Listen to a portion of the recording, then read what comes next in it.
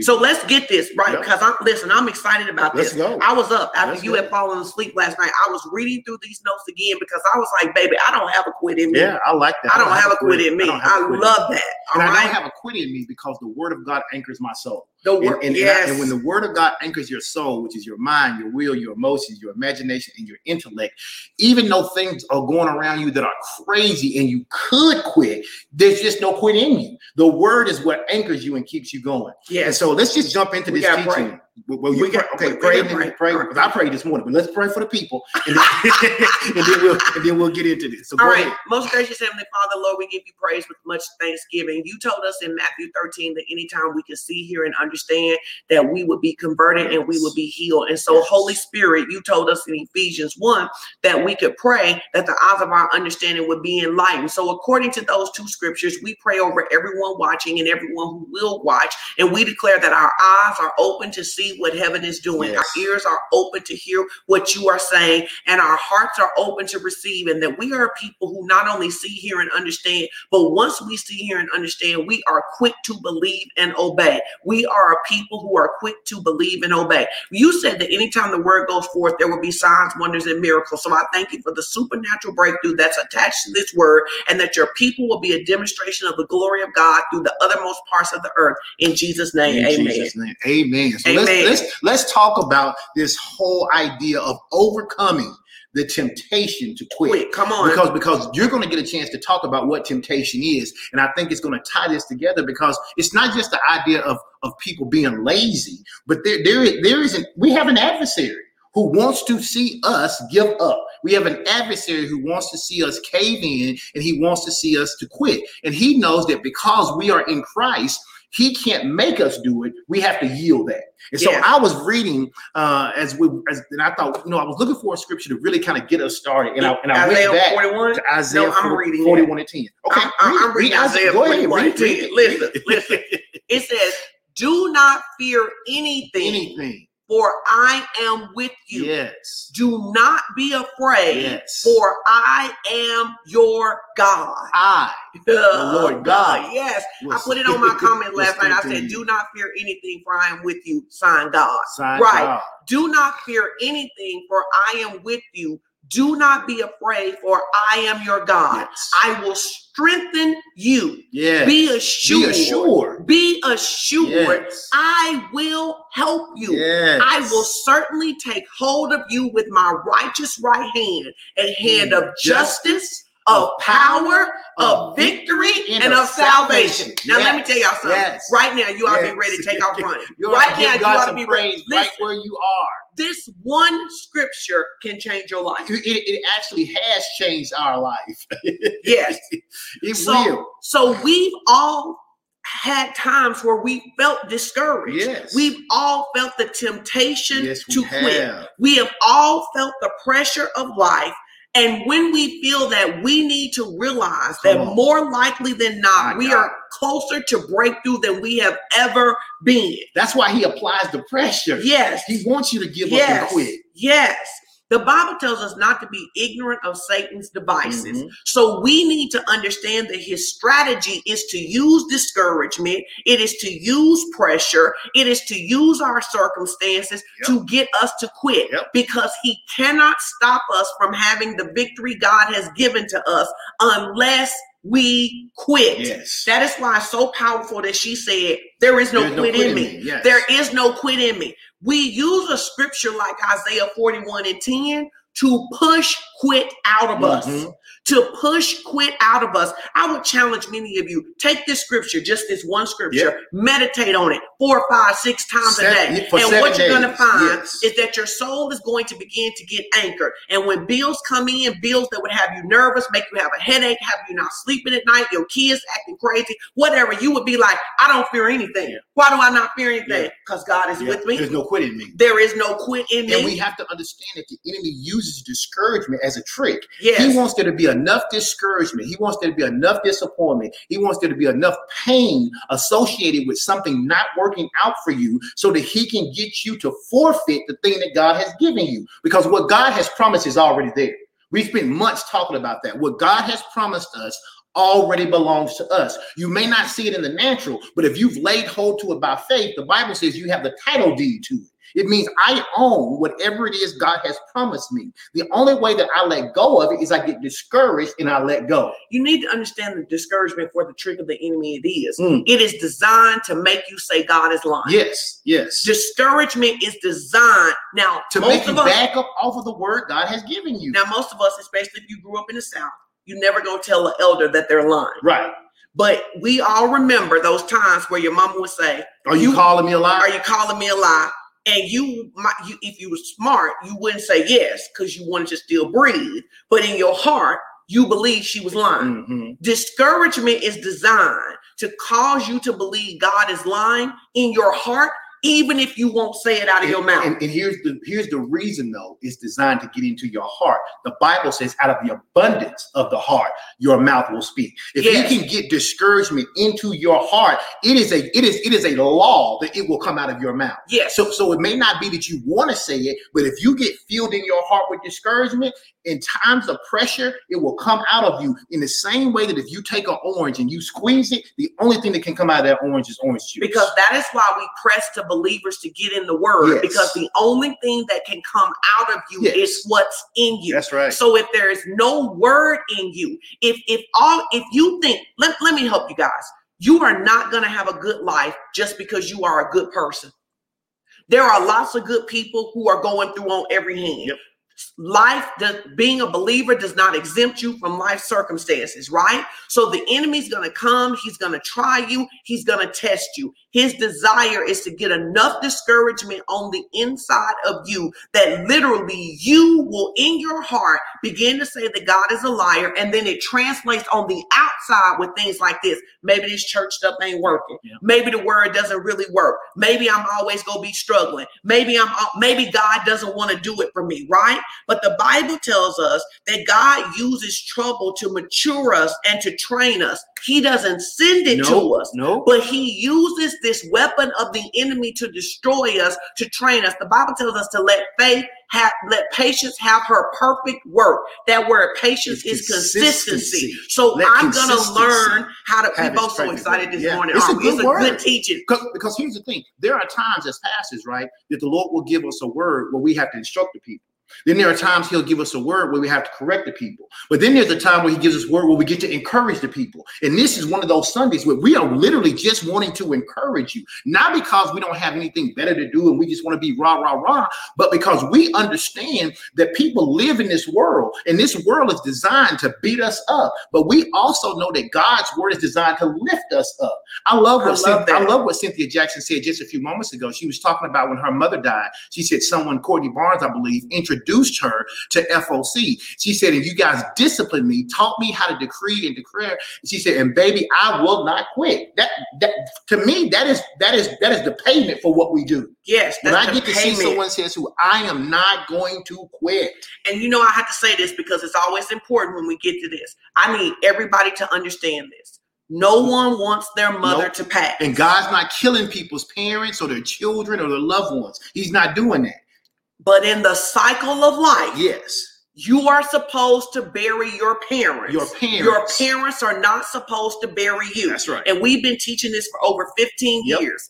In the Black community, we are so quick to have this mindset that says, I can't live if my mama don't live. Right. You're supposed to live without your mama because your mama lived without you. That is the cycle of life. So if you are a person right now that meditates and says, I don't know how I'll make it if my mama die, if my daddy die, if my spouse die, you need to dig that up because the enemy is planting it in your heart so that if you are in a situation and if something happens, you are not going to be able to stand. That's right. You need to understand the cycle of the life is that in the ideal world, parents pass first. Right. That's what's supposed to happen. And I don't say that to be insensitive. I say that so the enemy cannot manipulate you and torment you and have you not enjoying Mother's Day and the 4th of July and Thanksgiving and Christmas because you've decided you can't live without your mama. Absolutely. At some point, everybody is supposed to live without their mama. And it's just the facts.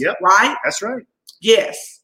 That's right. So Praise God. Praise God. So again, we talk about getting over that discouragement. He uses it as a trick, right? God tells us to use trouble to mature us. Yes. So this morning, we want to talk about some ways in which we can overcome this temptation to quit. Number one, we got to learn to persevere. We must learn to persevere. We must learn to persevere. If we learn to persevere, we will reap.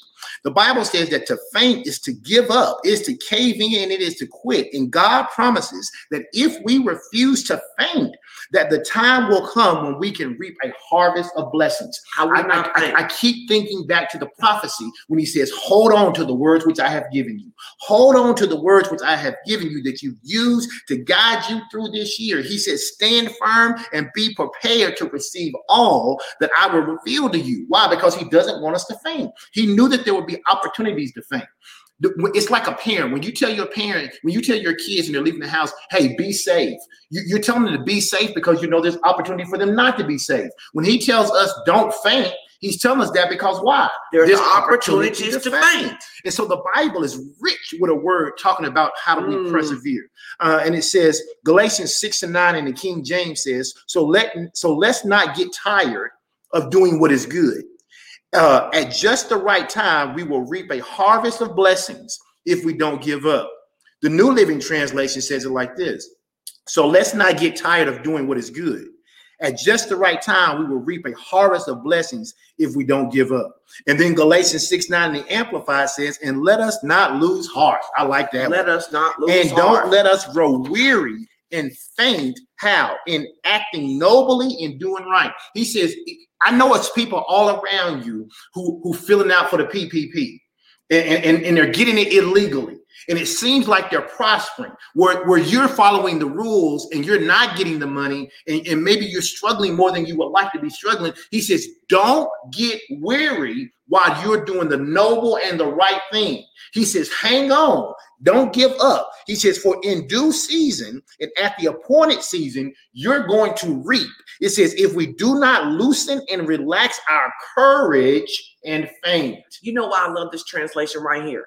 People don't realize this. Faith is not passive. Faith is aggressive. It's aggressive. Faith is violent. Yes. When we talk about, you think about it, if you grab somebody and they say, don't loosen your hold, right? That means I'm not going to let go of what God said.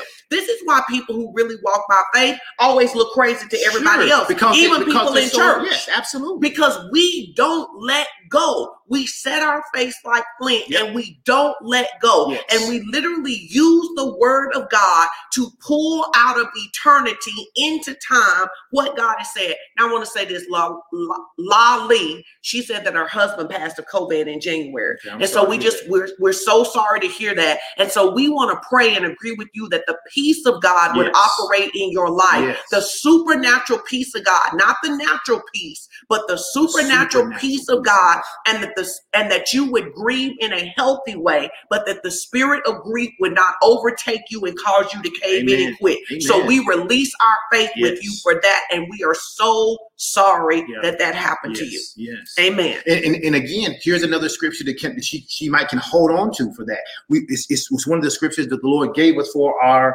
word he gave us in November of 2020.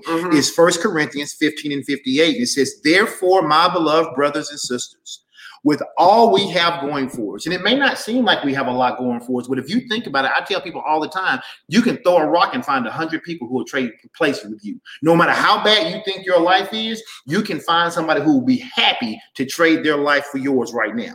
He says, therefore, my beloved brothers and sisters, with all we have going for us, be ye steadfast.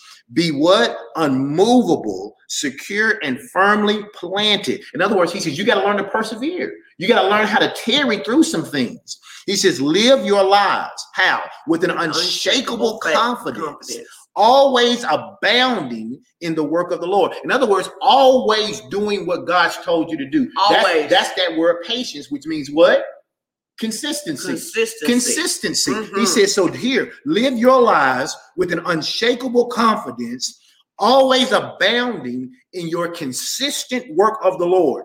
For we know that we prosper and excel in every season. Somebody ought to give God some praise for that. Every season. We prosper and we excel in every season. How? By serving the Lord, because we are assured, there's that word again, assured that our union with the Lord, makes our labor productive and not a waste of time. That word assured is the same word that he used in Isaiah 41 and 10 when he says to us that he will strengthen us. He says, be assured I will help you. Yes. Now listen, when I was studying this last night, I was thinking about this because many people, you read this and you say, well, how do I do this? Mm-hmm. James 1 says, if anyone lacks wisdom, let him ask of God. So if I were you and you say, I want to know how to do this, I would take this scripture and sit before the Lord. Yeah. And I would say to the Lord right here, I would say, Lord, you said that I need to be steadfast, unmovable, secure, and firmly planted. How do I do that? And the Bible says that when you ask God, that he will give you liberally. In other words, liberally. He'll give you more than you need to know. He will give you liberally. He'll give you more than you need to know how to be steadfast, unmovable, secure, and firmly planted. You a lot like the Lord.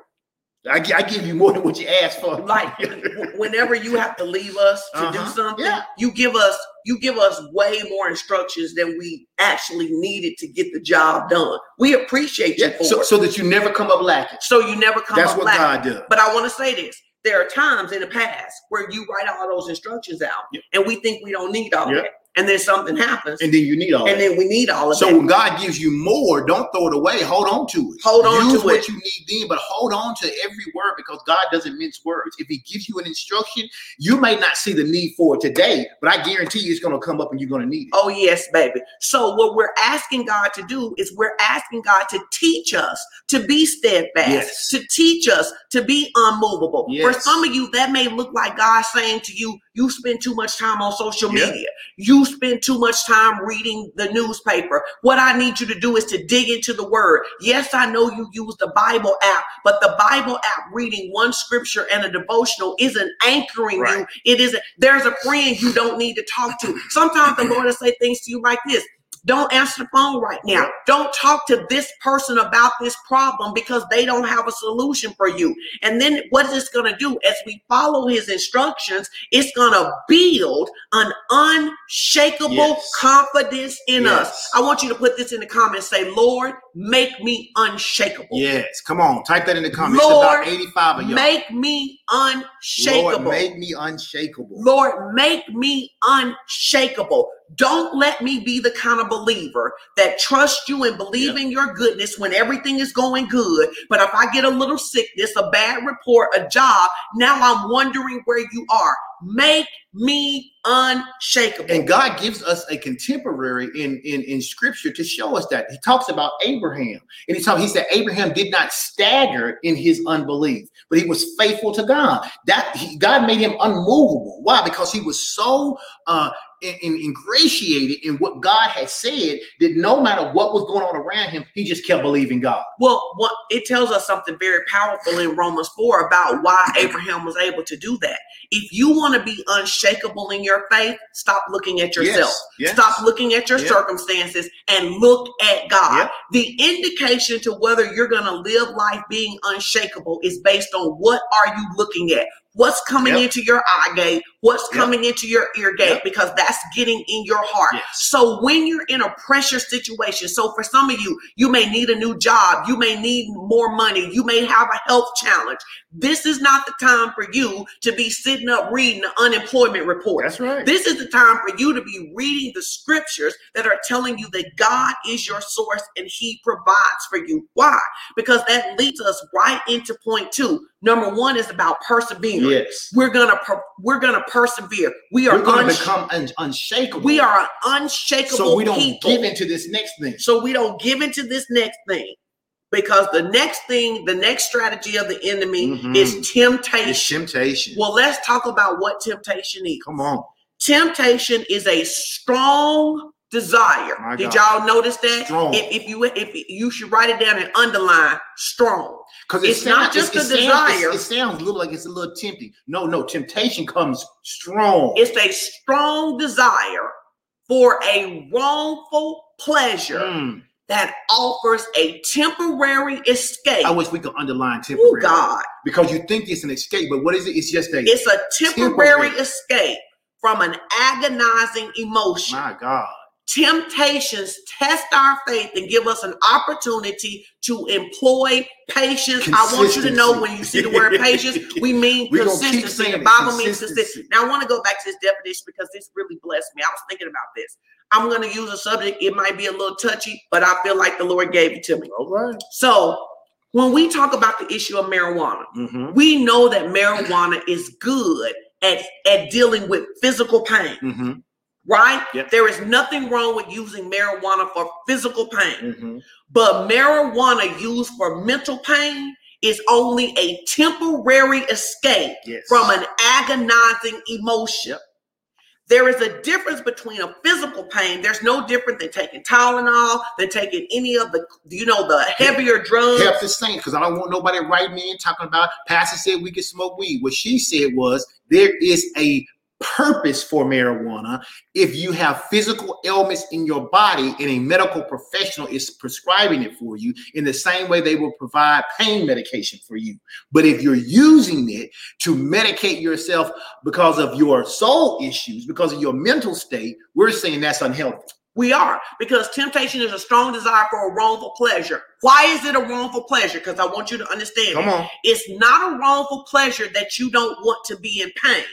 It is a wrongful pleasure because God has told you he is the key to shifting our pain. And you are now trying to use a drug or alcohol or sex or smoking cigarette to get a temporary escape instead of walking through with the Lord. An agonizing emotion. It's an agonizing emotion. So you feel rejected. You feel depressed. You don't feel love. You don't feel love. You didn't get the job. You didn't get the job. The relationship broke up. So now you use this external thing to try to escape an agonizing emotion, but it's just temporary. Where the Lord is saying, bring me your pain. Come on. I tell your neighbor. The word is filled with scriptures that tell us exactly that. He's saying, bring me your pain. Let's make an exchange. You got heartache, bring me heartache, I'll give you joy. Bring me your heartache. Stop trying to cover it up. Bring me the rejection. Bring me the offense. Bring it to me so you can stop needing something external to try to give you freedom. Yes. Everybody hear this. I want you to hear this. I don't care what the world tells you. There is no freedom outside of Christ. There is no freedom outside of Christ. You can do all of these other things and have some temporary joy, but at the end of the day, Christ died to set you free, not for you to live in pain management. Amen. So now John 6:66 through 68, it says, when temptation comes, because this is what happens when temptation comes. It said, from that time, many of his disciples went back and walked no more with him. And then Jesus said to the 12, will you also go away? Then Simon Peter, I love Simon Peter. He's one of my favorite disciples.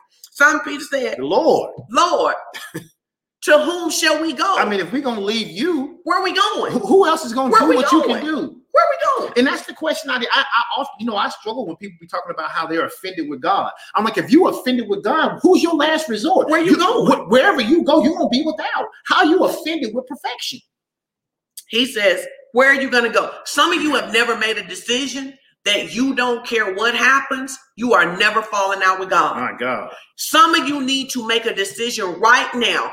I don't care what happens. I'm sticking with him because he has eternal life. I mean, that's what it said. It says, Simon Peter said, Lord, to whom shall we go? Where we Thou going? hast the word. You got the word. What you have, gives us eternal life. Not just life here on the ground while we're still around, but your words are going to perpetuate us into eternity. You know what I really love about this? Because it tells us the importance of the word. Yes. He didn't say you have fish and bread. Nope. He didn't say you have miracles. Nope. He didn't say you have power. Or Bentleys, or houses, or planes, or trains. He said you have the word. The word. We have to give the proper attention to the word. Yes, ma'am. And one of the things we found, we've been pastoring for 21 Yep. years, is we can always tell when people are getting offended with God, Yep. when people are sliding away, because the word offends them. Yep. The word offends them. The word offends them.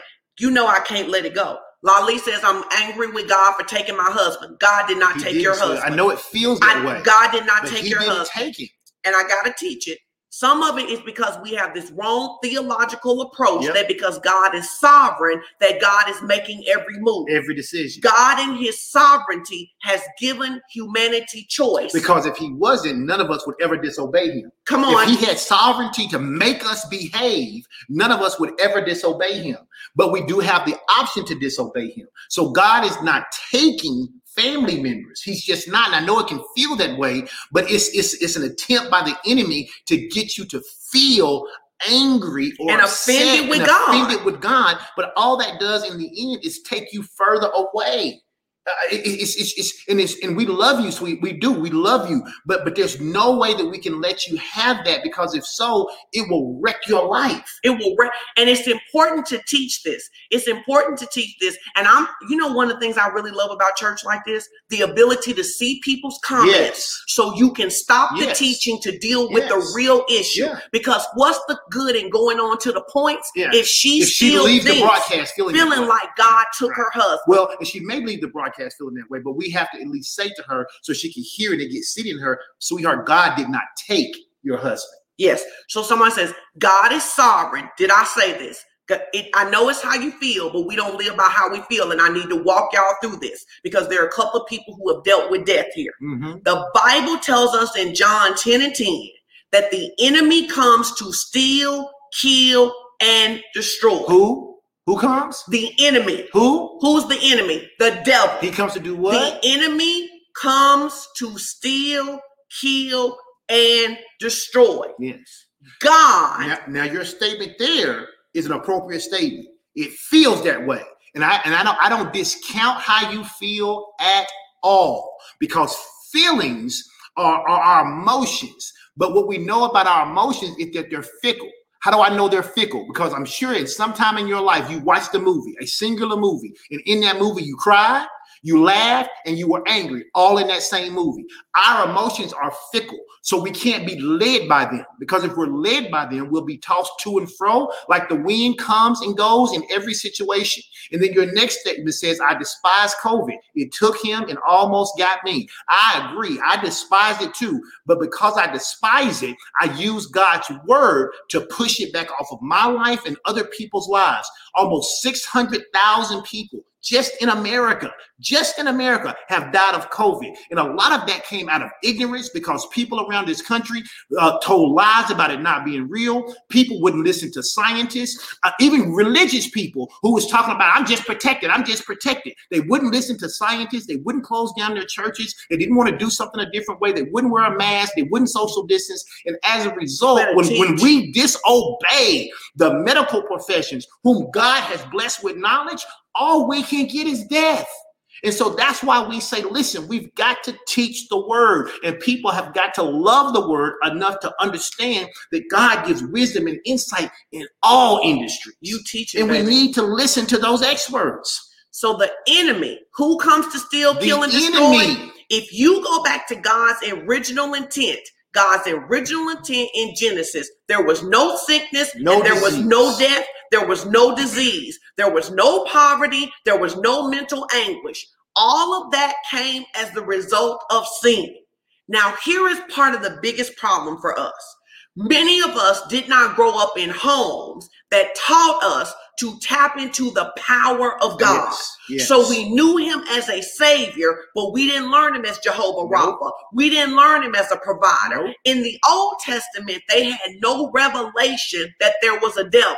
That is why Jesus came, Yep. so that there would be a revelation that there is a devil, and that devil comes to steal, kill, and destroy. It is important for us to understand, and I want you to hear this. In life, Pastor Edwin and I, we've been praying for healing for people many, many years. Yep. We have won a lot and we have lost some. Yep. And this has to be your answer, guys. Jesus told us we would lay hands on the sick and they would recover. Yep. Jesus told us to go and do greater works. So when we don't see the manifestation of the healing Jesus said, we have to press in and let him teach us why, and not allow the enemy to manipulate us and make us think that the enemy did it. And I want to apologize because this is what people say. In our ignorance, we say things like this. Yep. God called your husband home because he needed an angel. Lies. We don't even become angels. We don't even become angels. We were created at a level above angels to begin with. We don't die and then go to a lower level to become angels. Because man is created in the image of God, and angels are created to serve humanity. Yes. And so people say when we don't understand, and I literally was talking to Ashley Johnson yesterday, and I said, you know what we should just say sometimes? We don't know. We don't know. We should say it's we okay don't know. To say, I don't know why. I don't know why it happened. Don't know. But if I keep living, I'm gonna keep pressing in and finding out so I don't lose the next. But I'm gonna press in so I don't lose. And I'm gonna tell you this because I want to share this to anybody. When my grandmother died of cancer, everybody who knows me knows there was nobody I love more in my life than my grandmother. And I made a personal attempt that I would learn how to operate in the principles. Yep. I'm so glad she's saying this. Why didn't God sustain him? Part of the problem is in your perception, and not just yours. It's been my perception. Yep. It's been your perception, right? Even though you're in the body, if you don't know the word regarding a certain situation, you cannot put pressure on the enemy. Yep. So it is possible that your husband, any of us, knows God as Jesus as the Savior, but you don't know him as Jehovah Rapha. Yep. Many believers right now could not name 15 healing scriptures if they had to. Could not name 15 provision scriptures right now. You cannot live out a word that you don't know. And I know that sounds brutal. It sounds mean for us to say it. But you cannot live out a word you don't know. To say God is a healer and you say based on what? And then someone doesn't have the ability to tell you based on something, they don't really know if God is a healer. They're hoping he's a healer. But to know something is to know it intimately. That word to know is the same word in the Greek that means intercourse. It means to become intimately entwined. I got to know that God is a healer. Based on what? What word tells me he's a healer? I need to be as saturated in that word and know as much about his word on healing as I know about myself.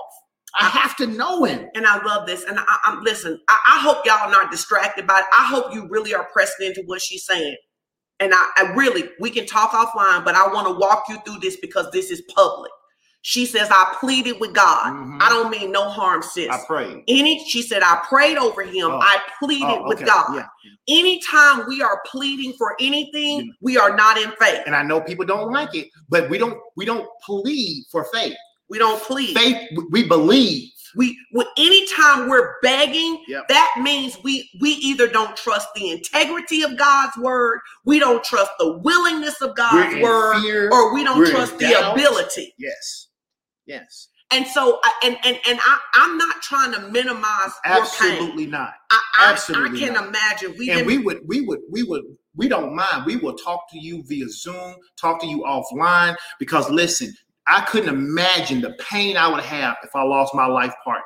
Understand? And I don't try to dismiss your pain or tell you shouldn't feel pain. Absolutely, you do and you should. But we have to correct the notion of where that pain came from. Yes. It didn't come from God. God didn't inflict that on you. He didn't bring that to you. He didn't do that to you. And it's so important to understand when we are praying, guys, it is our responsibility to use God's word back to him. And we need to understand there are things we don't understand. Yes. There are things we don't understand. So, for example, I don't know this to be true in her situation, but I know this to be true. that I can be believing God for someone to live who in their heart has decided that they are tired of the pain and they want to go home. Yes. And I don't have a right to overthrow your will. Yes. And so what happens is, I need us to understand this. So again, this goes back to my point. I have to establish that I believe God is who he says he is, even when I don't get the results I wanted. Yep. And now I'm going to go back to God and ask God to teach me what I missed, what I didn't know, so the next time I can get the victory. Now, it's an easy thing for healing, but you could take this same thing right here and say, why doesn't somebody have money when God says he will provide? Yep. There are principles. There are principles to the promises of God. There are principles. And what we have to realize is that, I love how you said that I go back to God and ask. Going back to God and asking is the difference in being humble and being offended. Yes. It's the difference in being humble and being offended. If you get offended with God, you will push everything that God has said to you away. You want to have anything to do with it. You become offended by the word. And then the very thing that you're disappointed about just gets multiplied in your life. Mm-hmm. Mm-hmm. And so again, it sent us a message. You know, I'm a preacher. Pastor Edwin is a teacher, but but I'm telling you guys here, and I want to tell all of you this. There are two things that you really need to be meditating on every single day if you don't meditate on nothing else. That is the healing promises of God and the protection promises of God. Every single day. And what happens for us a lot of times is because we're not built up in our faith. And what happens is we get a bad diagnosis, something happens, and fear grips in, right? So every day, here are some simple things you can understand. Every believer ought to know Psalms 91. Yes. You ought to know Psalms 91. Intimately. Psalms 91. Yeah. And you ought to know at least 3 healing scriptures. Read the Gospels and you begin. And this is why it's so important. And I think we've done the body of Christ such a disservice when we haven't taught them to ask wisdom, to ask wisdom, to ask God for wisdom, to ask God how do we learn how to operate in faith? How do we release the power and presence of God? And Ashley said something to me yesterday. She says, we have to get dissatisfied enough with not seeing what God said that it causes us to become relentless in our pursuit. Yeah. Do you want to address something? No. Okay. I mean, listen, I'll say this and then we can go on. I'll let you do what you need to do. Lale, here's what I'll tell you. I do understand that what we're saying is hard to hear because of the pain you're feeling. And I get that. And I don't discount that. You don't discount your pain. I would encourage you, though, that if you make the decision that you want to walk fully in faith and over this pain, we are here willing to help you do that. And I'm making that commitment to you. We're here to willing to help you do that. What we want to do is just let you continue in the pain. We will acknowledge the pain, but we also know that you and I don't want to be disrespectful. You're not the first or the last person to lose a spouse. You're not. And I'm telling you that God can help you if you will allow him. And Pastor Sean and I, we love you enough, even though we don't know you like that, but we love you enough that we will take our time and help you walk through that, because I would want someone to do that for me. And so that's what I'll say. So now I want to use her example to say, this is why we should be relentless. Yes. And this is why we should be a people who say, I won't cave in and quit. Yes. Because we've got to become a people that say, I am desperate to see what God said, because it is not okay with me that someone is in this kind of pain. Yes. It is not okay with me that this many people die of cancer, COVID, HIV. Yep. It is going to drive me to sit at the feet of Jesus I said this the other day, guys, and I want y'all to think about this. Many of us have gone to church many times and never had the presence of God. You don't have to have the presence of God to have church. We have learned how to have great church without the presence of God. We know how to have a good choir. Which is not even a church. It's just a gathering. It's just a gathering. It's a good social gathering. We have learned how to have good music. We have learned how to put together messages. We have learned how to shout and entertain. But I believe God is raising up. That's why I got so excited about this teaching. God is raising up a people. I realize now why he wanted us to teach this today. Yes. I realize that. He's raising up a people that will say, I am not okay with what is happening in the world when you have told me there could be better. And I am sitting at your feet. Take my life. I need somebody who feels this by faith. Take my life and do something with it. Dismantle my religion. Dismantle my wrong thinking. But I need to be a vessel that can minister your gospel. It is not, I don't have time for theology that minimizes the power of God. I need this power in my life, not just for me, but because I am dissatisfied with not seeing what God said. Jesus, as he is getting ready to ascend, he says, this is what I want you to do.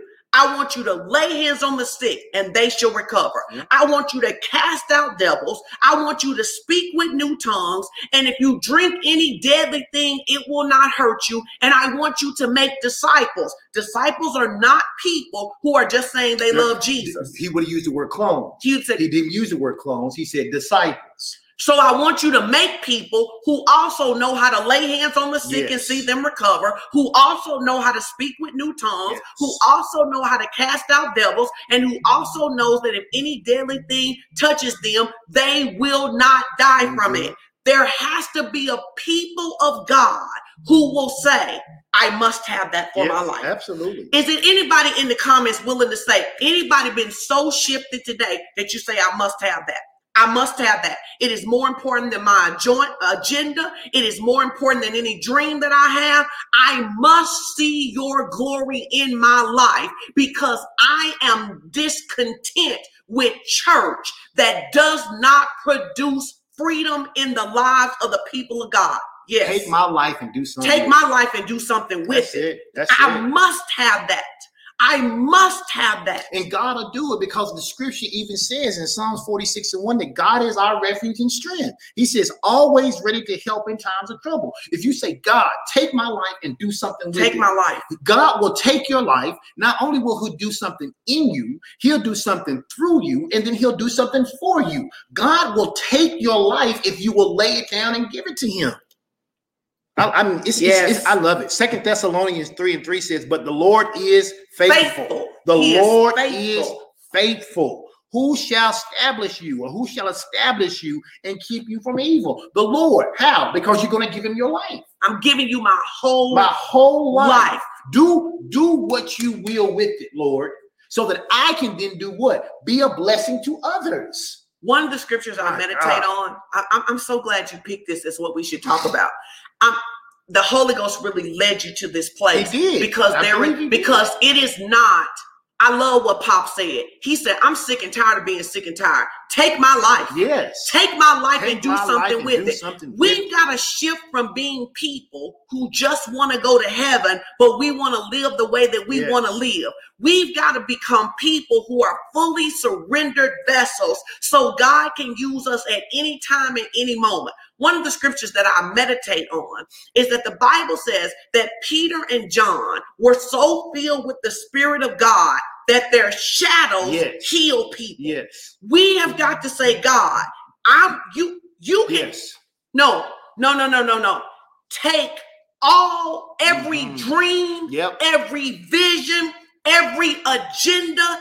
Take it all, because if you said this should be on a believer's life, I am not content with it not being on my life. And the truth of it is, the Bible says, it says, they that hunger and thirst after righteousness shall be filled. And the truth of it is that many of us, we haven't been hungry for the power of God. We haven't been hungry to be able to say, listen, I need the word flowing out of my mouth, that if I meet a woman in Walmart and she was thinking about suicide, just even in my hello to her, your peace will encounter her. It needs to be something on my life. We've got to shift Christianity from just trying to be good people to being power-filled people who release the glory of God. Now, I want to use this scripture for the Hebrews 10 and 21 through 23. It says, and having a high priest over the house of God, let us draw near with a true heart of assurance of faith, having our hearts sprinkled from an evil conscience and our bodies washed with pure water. Let us hold fast to the profession of our faith without wavering, for he is faithful that promised.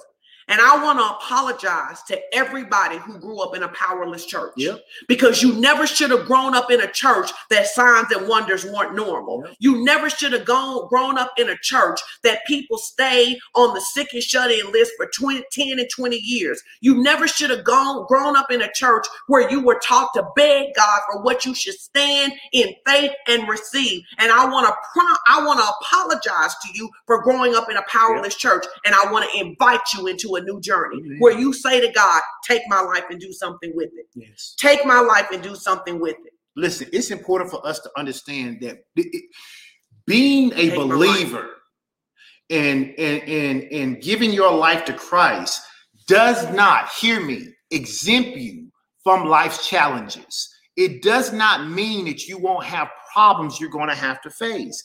In fact, sometimes life for the believer can be extremely difficult. Why? Because the enemy wants to come to steal, to kill, and to destroy. All of those things we talked about. He wants to cause discouragement to come into your life. So as a believer, you have to know that, yes, you're going to be challenged. I use this analogy, and it's almost like a sports analogy. Imagine being the number one person in any given sport. Everybody wants to beat you. Everybody wants to come for you. Everybody wants your spot. You are number one in the kingdom. When the enemy looks at you, he wants to be where you were, but he can never be. So what he wants to do is get you to leave your pedestal where God has placed you, and he wants to put you over there with him. He's coming for you. And so and Jesus told us, he says, in this world, you will be what? You'll have what? Troubles. He said, but don't worry, because why? I've already overcome them all. And so you have to understand that in life, there are going to be difficulties. There are going to be disappointments. But God has warned us that there would be trials to go through. But when we come into these opportunities to be tempted, we don't have to take them. God doesn't punish us. He encourages us. So when everything's going on around you and it seems like you're being punished, you're listening to the wrong voice. God is an encourager. God is an encourager. God never leaves us. He never abandons us. He never forsakes us. He doesn't do any of those things that the enemy wants us to feel like he does. But he wants us to feel like that, so we will respond based on our emotions. So we'll give up, we'll cave in, we'll quit, and we will literally delete the promises of God out of our life. And you know, one of the things, even for the young lady who was on Lali, and then Lynn, who I think she had posted that she lost her mother, here is how much God loves us, even in our pain. Even in our pain, when we're confused and angry and disappointed and grieving and all of that stuff, he loves us so much that he will have someone teach a message that they don't even know why they're teaching, to bring them out of that place. Because even when we are frustrated and aggravated with God, the Bible says if we make our own bed in hell, he will come and get us. So if life circumstances cause us to be in hell, he will come and get us. And you need to understand that God loves us deeply, and God also, he loves us deeply, and he also wants to teach us how to live in his kingdom so we can be overcomers in spite of what happens in life. Listen, Isaiah 41:10, the scripture you read at the very Yes. beginning, you need to pin that one. And if there's one more I'd have you to pin, it'd be John 16:33. Ooh. John 16:33 says, these things, this is Jesus speaking. He says, these things have I spoken unto you, that in me you might have what? Peace, which means what? Nothing missing and nothing broken. He says, in me. Now, in the world, I can't promise you that's how it's going to always be. But as long as you're in the world and you're in me, you can be in the world with all kinds of trouble and still find peace. He says, these things have I spoken unto you, that in me you might find peace. Nothing missing, nothing broken. He says, now in the world, you shall have tribulation. He says, but even during those times of tribulation, be of good cheer. Why? Because I have overcome the world. And you say, well, why is that? Why should I be happy about Jesus overcoming the world? Because I'm in him. I'm in him. Because you're in him. And if you're in him, that's why you have peace. That's why you have nothing missing. That's why you can lose a job and not lose your mind. It's why you can lose a spouse and not lose your mind. It's why you can lose a parent and not lose your mind. It's why you can get sick and not lose your mind. Why? Because in spite of all that you're going through, you're in him. I want y'all to lay your hands on your head if you're not driving. Lay your hands on your head. And I want you to say this. I want you to say, Holy Spirit, open my eyes to see what keeps me stuck. Open my eyes to see what keeps me stuck. What keeps me stuck? What do I mean? Whatever is keeping me at just being a good Christian. Whatever is keeping me at just being an average believer, at being a moral person. Set me free. Set me free. Open my eyes to see. Yes. I need to see. The Bible tells us over and over again that our ability to have spiritual sight. I want to use this illustration. We talked about this. I heard a preacher say this the other day. Man, it was such a blessing to me. He says, we need to understand that the word of God was written by men, but it was authored by the Holy Spirit.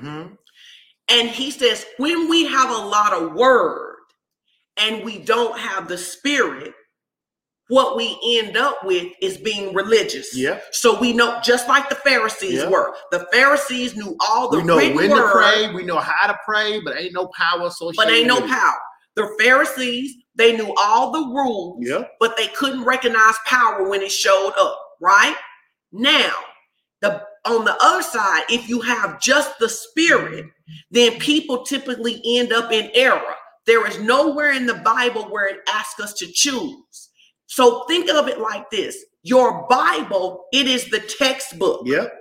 And the Holy Spirit is the lecturer that wrote the textbook. So when we study scripture, when we listen to messages, when we listen to devotionals, when we're talking to God, we don't need to do it without the word or without the Spirit. One of the reasons that people are so stuck is that they're either high signs and wonders, they're high prophetic words with no foundation of the written word, or they're people who love the word, but they don't love the manifestation of the Spirit. And we're telling you, you need both. You need both. You need word and wonders. And word and, put that in the comments. Word and wonders. And I'm going to prove it to you. I'm going to prove it to you. Jesus, the Bible tells us that Jesus was the word who became flesh. But Jesus himself never did one miracle until he was baptized by John and the Spirit descended on him. So if Jesus needed to be filled with the Holy Ghost and listen to the Holy Ghost and be led by the Holy Ghost, he was the word. But it took that supernatural power of the Holy Spirit on him.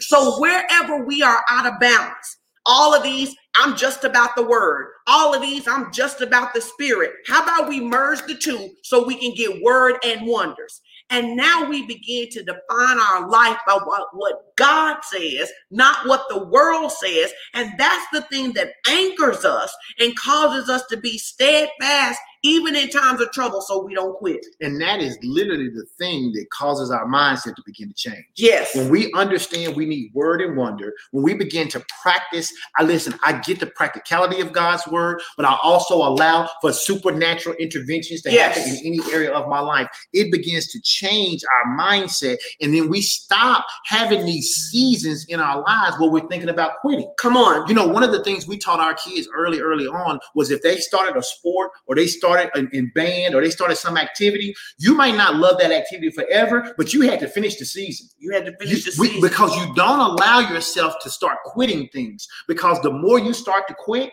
you know what? The easier it becomes. The easier it becomes to quit. So if I can quit on God today, the next time hardship comes, you know what it is? It's easier to quit. And then before I know it, I'm giving up at every little obstacle, everything that steps in my way. And it's not just about God. It leads into other areas in my life. When things get hard at my job, I quit. Things get hard in my marriage, I quit. Things get hard with my kids, I quit parenting. Things get hard in this area, I quit. I just give up because I'm so used to quitting. And God has given us instruction that we are not to quit. Literally, if we quit in our minds, we will eventually quit in our lives. That's where quitting starts. People don't just wake up one morning and go, okay, I want a divorce. They've broken up in that relationship in their mind months, years before they've ever made the decision to actually leave. That's so good. And people don't just quit on God. They don't. They keep coming to church. They have meditated on how God abandoned them. They have meditated on how God doesn't love them. And then it'll literally be somebody. I see how God do it for other people, you know, but they still going to church, but you don't feel nothing no more. And I ain't got time for the word because I spend all my time reading this word. It didn't really produce enough for me anyway. Maybe it doesn't take all that. I mean, it's a slow, gradual discouragement that the enemy wants to bring to you. And that is why you have to guard your heart. Yep. I love Hebrews 12:1-3. Me too. It says, therefore, since we are surrounded by such a huge cloud of witnesses to the life of faith, let us strip off every weight that slows us down, especially the sin that so easily trips us up. And let us run with endurance the race that God has set before us.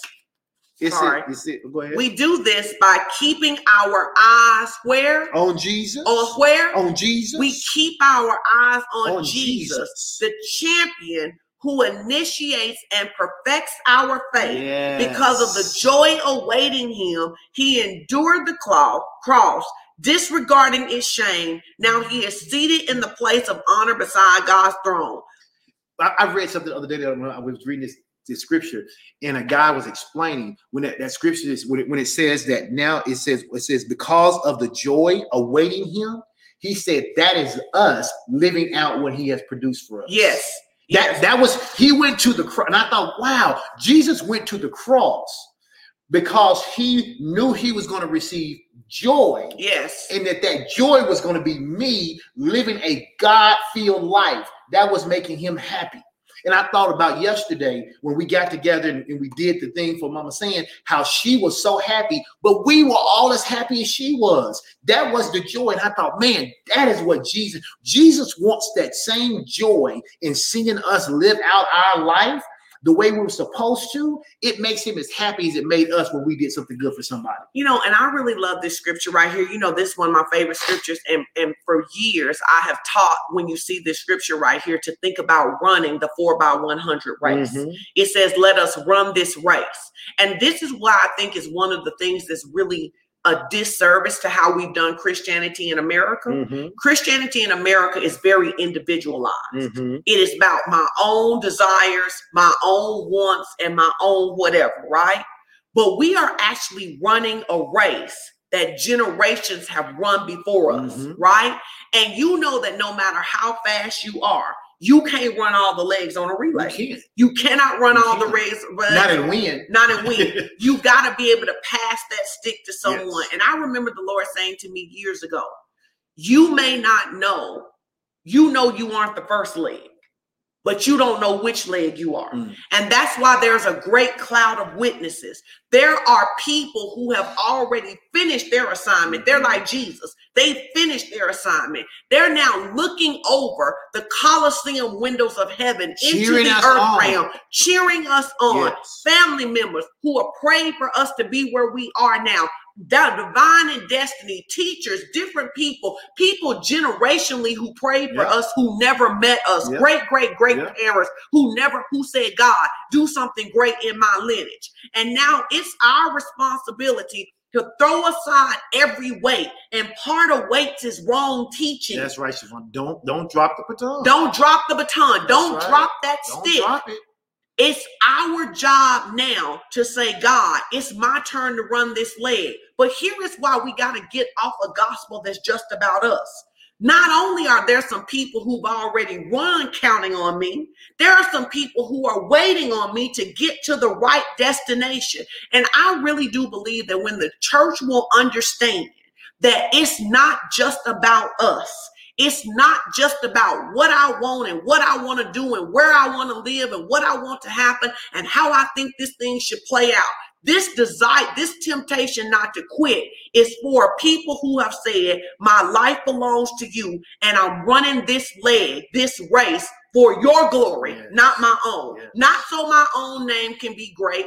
I'm thankful for every blessing you give me. I'm thankful for every door you open. But what I'm telling you is that I am running this race so that God's will can be performed. That's how I'm living my life.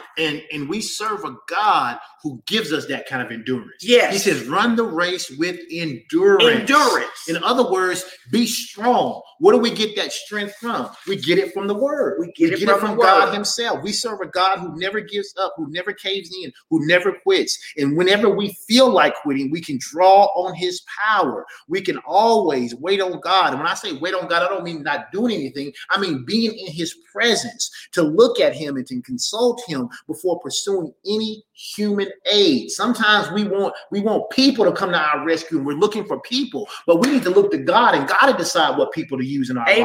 Amen. You know, I want to look at Isaiah 40:28-31 real quick, because it's such a great scripture. It says, hast thou not known, hast thou not heard, that the everlasting God, the Lord, the creator of the ends of the earth, he does not faint, neither does he grow weary. So you don't have to, so no matter how many times you have to go to God, you ain't wearing God out. You know, your parents used to tell you, you're wearing out your welcome if you keep going over somebody's house. Or they say, don't ask me again because you're wearing me out. Listen, you can, if you don't understand something, I tell people all the time, God can handle your questions. God can handle your questions. You want to type that in the comment section. Say, God can handle my questions. You can always go to God. He does not get weary. You will not wear him out. It says there is no searching of his understanding. In other words, you can't exhaust everything that God knows. If you ask him every question you could ever think of, you wouldn't scratch the surface of what he knows. He says, there is no searching of his understanding. He giveth power to the faint. Praise God. No, hold on. He giveth power to the faint. So if you feel like quitting, but you go to him, he'll give you power. He'll give you power. It's like when you're playing a video game and your power run down and you got to go over something to get rebooted. You go over to God, he'll reboot your power like he just started. He will reboot your power. He gives power to the faint. Yes. And so you feel faint right now? Come on. Ask him for the power. Say, God, energize me. Energize me. I know it may sound silly to you, but God, strengthen me. Give me power, God. I don't want to quit. I feel like quitting, but I ain't going to quit. So God, energize me. Now, you've taught me this, so here's a practical application. How are ways God gives power? Prayer, the word, worship. So you need some power? Prayer, the word, worship. And when we say worship, you don't have to just be singing a song. You can just begin to stand up if you're not driving, wherever you are, and just begin to recall everything God's done for you. You just begin to rehearse what God has done for you. You begin to say, God, I thank you. God, I appreciate you. God, I know I've had some disappointments, but I can list all of my accomplishments, everything you've done for me, and just start focusing on those things rather than what you don't have, and you will feel your power button being energized. He says, he giveth power to the faint, and to them that have no might, he will increase your strength. So you feel bad. It's the reason that in our family we taught our kids this, and we've seen it happen because we've done it in our own life. Well, we don't feel we call it challenge in our body. We don't say sick. We have a challenge in our body, and when we have a challenge in our body, what do? We start to use the word. We start to pray. We say all those healing scriptures. What are we doing? We are allowing Him to give us strength in our body because we're praying, we're worshiping, we're doing those things that increases that power button. We've taught our kids this from an early age. Number one, like you said, we don't say we're sick. We say we're challenged in our body because Jesus has already secured our healing. Yep. But if you come and tell us you got a headache, you got a stomach ache, you got a leg ache, whatever, we're going to take care of you naturally. And we're going to tell you, you go in your room, you put those healing scriptures on, and you let the word do its work. And you thank God for your healing, even while you're laying there. Absolutely. Thank God for his healing. Absolutely. He says, even the youth shall faint and be weary, and the young man shall utterly fall. He says, but they that wait up on the Lord shall renew their strength. And that don't mean just sitting by not doing anything. I'm waiting on the Lord as I'm laying in the bed hurting, but I'm calling his word to remembrance. I'm thanking him for being already healed. He says, but they that wait up on the Lord shall renew their strength. They shall mount up with wings as eagles. They shall run and not be weary, and they shall walk and not faint. Praise God. Tell your neighbor, say, I don't faint. I don't faint. I don't faint. Ain't no quitting me. You know, one of the things I like about doing life with you is ain't no quitting you. It ain't no quitting you. And when you got two people where they ain't got no quitting them, the Bible says where two or three are gathered together in my name, I'll be in the midst of them. If you ain't got no quitting, I ain't got no quitting. God's in the middle of this, we're unstoppable. I want you guys to understand there are battles we have won simply because we wouldn't bow. We wouldn't bow. We wouldn't bow. We wouldn't give up. And I want you to hear this. It doesn't mean that we may not have cried. It doesn't mean that we may not have felt discouragement. We may have even felt like quitting. We may have felt like quitting. But the one thing, I will take you over anybody in this world, because when we hear from God, we become relentless. We're like pit bulls. We are. If we latch on to God's word, you can't pry it out of our mouth. You can't get that word out of our mouth. When God tells us he's going to do something for us, or we can have something, yes, it can be frustrating not to see it as fast as you want, but baby, as long as we still alive around the ground, we're going to see it. We're going to see it because we're relentless when it comes to that. We're going to see it. I just feel like people being stirred up right now. Anybody receiving strength right now? We serve a God that doesn't cave in. He doesn't give up. He doesn't quit. Even when mankind sinned, he said, I'm not going to leave you like you are. I'm going to restore you. I'm going to bring you back to me. Then he says, you're created in my image. So if God don't quit, how can I quit? And here's the beautiful thing. I don't even have to get the strength from myself. I just got to decide I'm going to obey God. And he released his supernatural strength. Listen to this, guys. Jesus was raised from the dead by the Holy Ghost.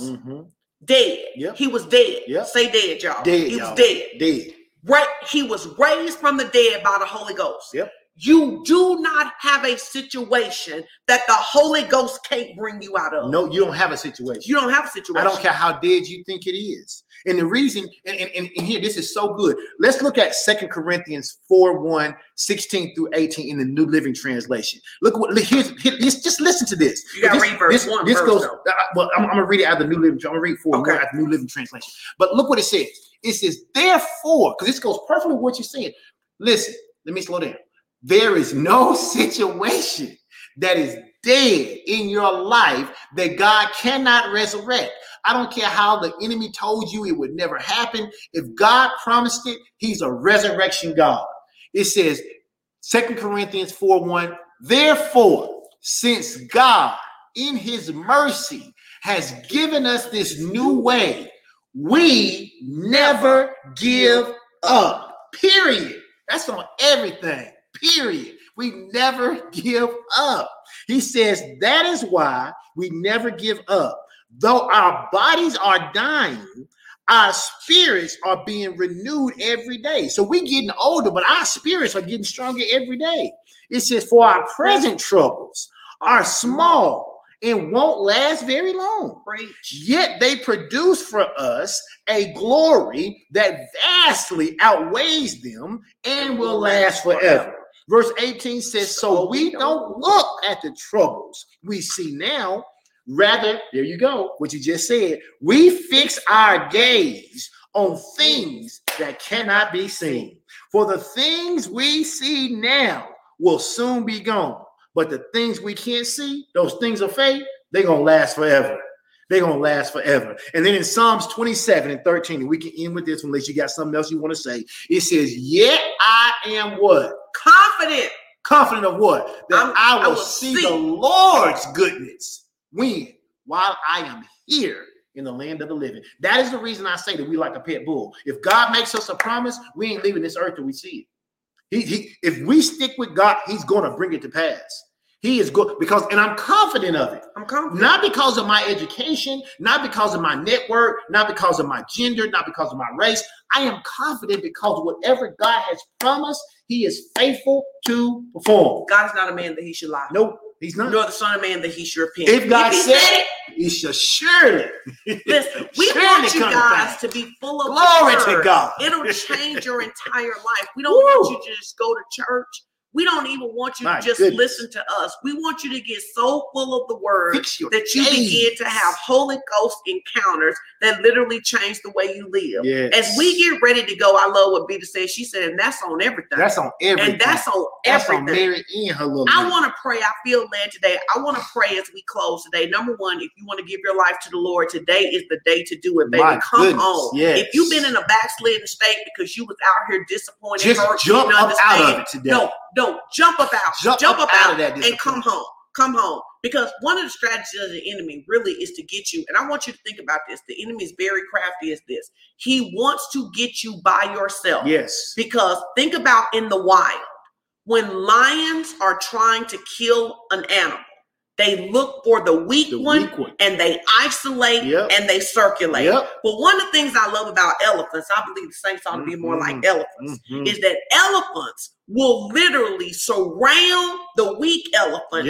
and begin to throw dust so that the lion cannot find the weak elephant. But that will only work if the weak elephant will stay in the midst of the strong elephants. It will only work if the weak elephant refuses because he says too much dust, I don't want all that noise, and goes off by himself. He becomes a victim.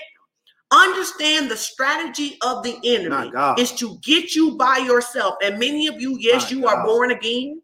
And if you die today, you are going to heaven. But in truth, your life is racked with hell because you live independently by yourself.